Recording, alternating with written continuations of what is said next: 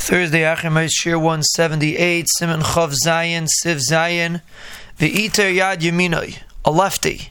Im Oisa Kol Malachte B'Smailai, if he does all of his malacha with his left hand, Miniach B'Smailai, he puts on what's his left hand, meaning Shu Yamin Kol Adam, which is the right hand of everybody else, which basically means he should put on his right hand.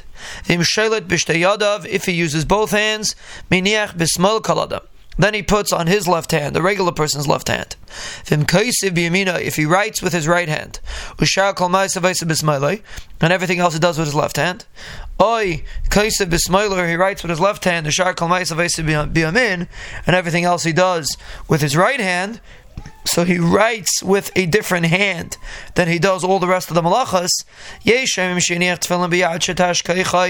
Some say you should put the tefillin on the hand that's weaker, debin and yad kea, because you need a weaker hand. So that's the hand that's weaker, meaning whichever hand he does not use for most of the malachas, even though he writes with it, but since most of the malachas he does with the other hand, that's considered his weaker hand.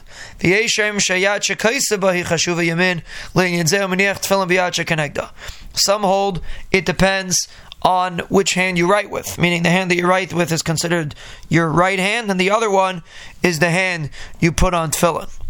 Hagav v'hachinog, the Ramah says this is our minig, to go after the hand that you write with. And that's the hand that dictates which is considered your weaker hand.